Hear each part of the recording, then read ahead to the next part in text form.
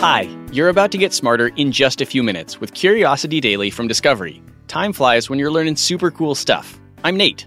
And I'm Callie. If you're dropping in for the first time, welcome to Curiosity, where we aim to blow your mind by helping you grow your mind. If you're a loyal listener, welcome back. Today, you'll learn about an interesting way pills made from poop could help millions of people with allergies, how researchers edited the contents of a pair of donor lungs to better match the recipient, and how pain can affect a baby's development and what parents can do about it. Without further ado, let's satisfy some curiosity. Nate, I hope you brought your hand sanitizer, a newspaper, goggles, and a noise machine because we're spending some time today in the bathroom. I get the noise machine, Callie, but why do you need goggles in a bathroom? I don't want that air in my eyes. Oh, you might be right. Well, we might need a higher tolerance for that kind of stuff if we're going to get through this segment. Today, I want to tell you about a revolution in allergy treatment that involves, well, taking poop pills. Poop pills? Come on. I'm serious. Poop pills. Folks with difficult food allergies may have some relief on the horizon. The promising results are from a small clinical trial conducted by allergist immunologist Rima Rashid. Rashid and her colleagues at the Boston Children's Hospital noticed something interesting about the stool samples of different babies. This is one of those episodes where I'm like, do I even want to know? And the answer is yes. The bacteria in your stool are the bacteria in your gut. So a stool sample gives a window into the digestive system. The samples Rashid was looking at had some significant differences in the bacteria depending on whether or not the baby had a food allergy. Basically, there were a few bacteria species missing from babies who had allergies compared to those who didn't. Wow, so a baby with allergies is kind of like a hockey team without a goalie. A key player is missing. Exactly. So Rashid built an experiment where they transferred the missing bacteria species into the guts of allergy-prone mice to see if they may have increased tolerance to their allergens. And? It worked. The experiment woke up these immune cells known as regulatory T cells, and that resulted in protection from an allergic response. So it's kind of immune system therapy. Indeed. Using bacteria from someone else's gut. Someone else's butt. Gut. From someone else's gut, Nate. Can I go on? Okay, good. I don't know if you know this, but they've been doing these sorts of transplants for a little while. It's just the allergies thing that's brand new. Sometimes a patient will be in a situation where they need a strong antibiotic to battle an infection, and sometimes that antibiotic treatment will kill off good bacteria too. So they might receive a fecal microbiota transplant to reintroduce healthy gut bacteria. Ah, interesting. Let me see if I got this right. It's like you're at a party, and there's somebody there you don't like. And you start being really annoying so they go away, but then you're so annoying that all your friends go away too. The fecal transplant brings your friends back. That's some magic fecal transplant. But yes, essentially. And this is typically done with colonoscopy. Yikes. But then you'd have new healthy gut flora, which you need to have a working gut. Isn't that nice? It is nice. I also like that they call it flora, not exactly a bouquet of roses they're putting in there. So now for allergy treatment, they use the fecal bacteria from people who don't have the allergies and transfer them into people who do. And they do it orally in little capsules. Ew. Ew, of course, ew. But the pills are tasteless and odorless. You know they made sure of that. First thing they brought up in the meeting, no question. People will take a lot of pain and discomfort from medical treatments, but eating something that tastes and or smells like poop, I think that crosses a line. So, the trial. 15 participants. Only folks who believed it was odorless and tasteless. Ages 18 to 33. 10 of them received the poop pills, and the other 5 did a course of antibiotics first. Clearing the room by being annoying. Yes, indeed. Both groups took 36 of the poop pills over a few hours, and in the end, about 40% of the patients saw a significant reduction in their allergic response to peanuts in 4 months. They weren't fully cleared of their allergy by any stretch, but working toward that, with just one transplant. Wow, that's cool. This could one day help many of the 3 million people here in the U.S. with difficult-to-treat, sometimes deadly peanut allergies, and likely the 32 million people who have food allergies of any kind. So which worked better? You mean of the two groups? The subjects who took the antibiotics first fared better than the ones who didn't. The antibiotic group had a higher success rate, and their tolerance was even higher than the folks who saw benefit from the non-antibiotic group. When you get rid of that annoying person, you have a better party. Aren't you the annoying one in your analogy? I don't think so. But also probably yes. Probably yes. Callie, do you know your type? Probably about 6'2", looks like episode 1, Obi-Wan. Really? With the rat tail? Okay. But also, I meant blood type. A, B, AB, or O. It's not a rat tail, it's a Padawan braid. Oh, well, you're talking blood antigens. I'll keep mine to myself if you don't mind, but either way, all human blood has either the A antigen, the B antigen, both, or neither, which gives you type O. Indeed. But what if your type could change? You mean like I start digging Lando? Or episode 3 Obi-Wan? I mean, I don't see why not. I'm still talking blood, Callie.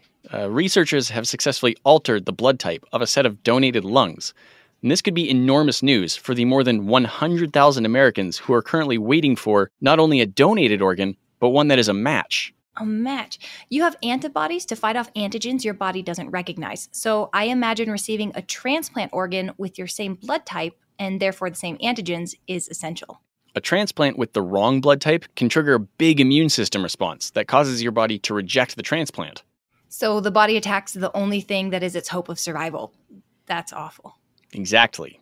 But if you transplant type O organs, which lack blood antigens, any blood type can accept them.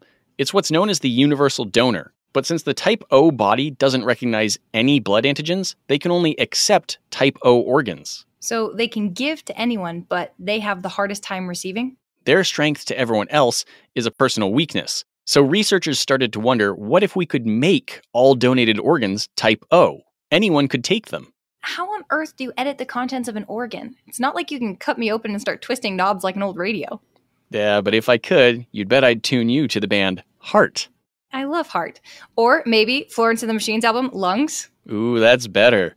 Researchers were able to tinker with the lungs thanks to a fascinating innovation called ex vivo lung perfusion, or EVLP.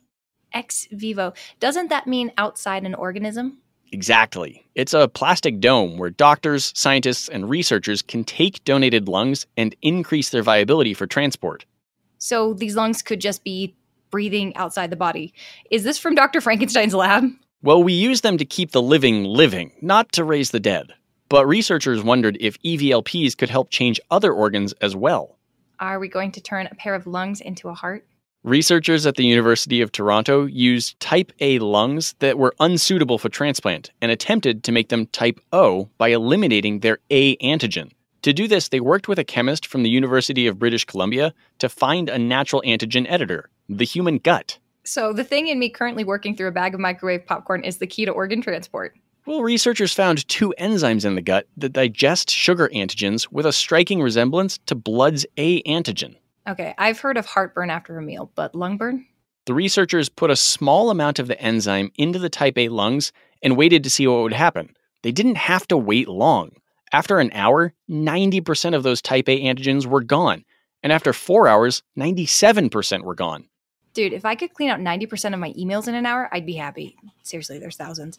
Are we cleaning antigens out of the lungs, or did it actually change the lungs? Researchers think that while it's possible the lungs will start producing their own antigens again, it's more likely that if they can avoid rejection for a few days, they would go through a process called accommodation. The lungs would change to match their new body and stop producing A antigens. So these lungs could be plugged into a type O patient? We're still a long way from that kind of transplant, but it is a proof of concept, a shockingly cheap, easy, and fast proof of concept. The next step is to find animals or brain-dead patients we can try a transplant with. Oh, didn't we just transplant gene-edited kidneys into a brain-dead patient? Yes, brain-dead patients give us an opportunity to test these experimental surgeries without risking cognitive function. That must be a comfort to those families that their loved ones can help others. So what will this blood editing do for patients in need of a transplant? All right, Callie, this is pretty crazy. This worked way better than anyone could have hoped for. Being able to create type O blood and organs could completely reorganize our transplant lists and make sure those who need the organs most, regardless of blood type, get them. Right now, there are about 2,500 lung transplants a year, and doctors think with this advancement and EVLP, that number could double. Will it be bound to lungs only? At the moment, we still only have the enzyme to edit out antigen A, and the EVLP is just for lungs. But there isn't any reason to think that once we perfect this procedure, we couldn't move to other organs, even blood itself. Well, that can help us all breathe a little easier. Also, maybe my type is changing. Maybe my type is more Han Solo. Now that is universal. I know. Do you like babies, Nate? Oh, definitely. They're so cute. I just always have a hard time knowing what they want. I hate when they seem upset, and I can't help. And it's awful to see them struggle. and it's unavoidable sometimes. The bonk on the head, indigestion, and yes, not knowing what's going on is so hard. Well, researchers are working on solutions to learn more about and improve the lives of newborns. New research is telling us a lot about how infants feel pain and how it affects their development. They've also come up with some ways that we may all have the power to reduce that pain. If there's anything I can do, I'll do it. Now, the solution might just be in your hands, Nate. This kind of research is relatively new. Funding for newborn and infant care didn't really start until public support got behind it in the 1960s after President John F. Kennedy and First Lady Jacqueline Kennedy lost their preterm son, Patrick. Sometimes all you can hope for in a dark moment is meaningful change. In the aftermath of the tragedy, hospitals began to develop newborn intensive care units, or NICUs, and doctors, scientists, and researchers started developing smaller diagnostic and surgical tools to better understand and treat infants. I just heard about a baby in Indiana born at only 25 weeks who was able to leave the hospital after 460 days in the NICU.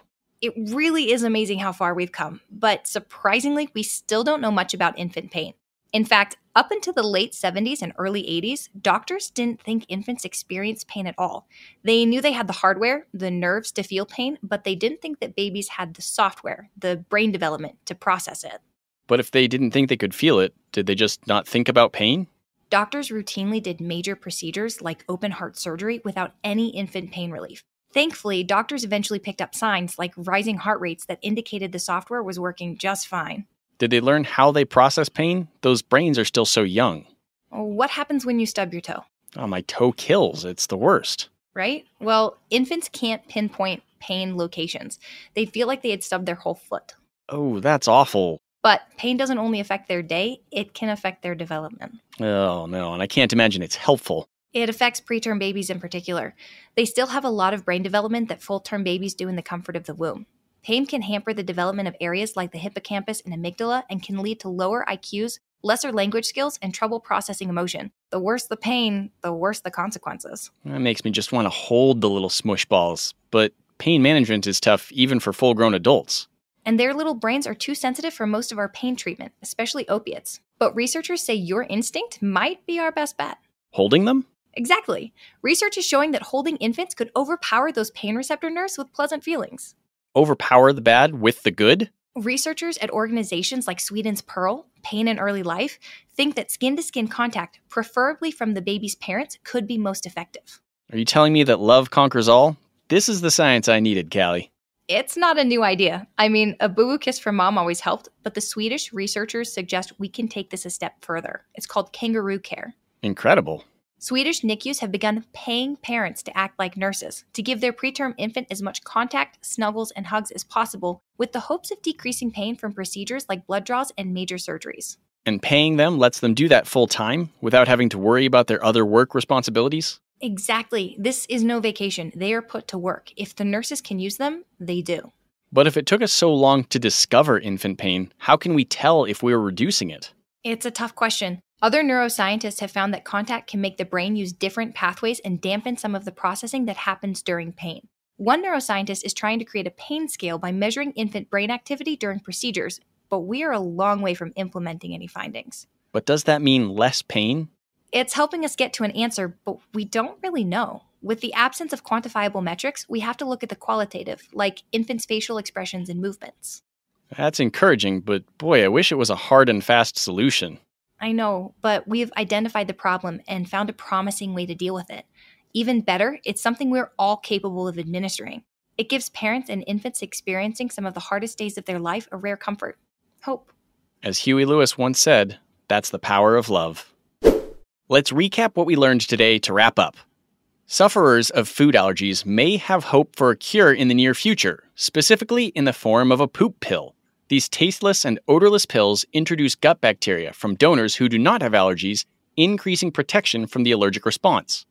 Researchers successfully changed the blood type on a set of donated lungs. This revelation could help more than 100,000 Americans currently waiting for an organ transplant because the blood types of donated organs and their recipients have to match. Infants can experience pain, and concerningly, the more they do, the greater the consequences on their development. Thankfully, researchers have found a promising solution: human touch. Curiosity Daily is produced by Wheelhouse DNA for Discovery. You can follow our show wherever you get your podcasts, and we'd love it if you could take a second to leave us a 5-star review on Apple Podcasts. Our Discovery executive producer is Christina Bavetta. Our Discovery coordinating producer is Krishna San Nicholas. This show is hosted by us, Callie and Nate. Our head writer and senior producer is Joey Scavuzzo. Additional writing comes from James Lynch and Matt Mayer. Our researcher is Rachel Wild. Sound design, audio engineering, and editing by Nick Carissimi. I'm Callie. And I'm Nate. We'll see you next week.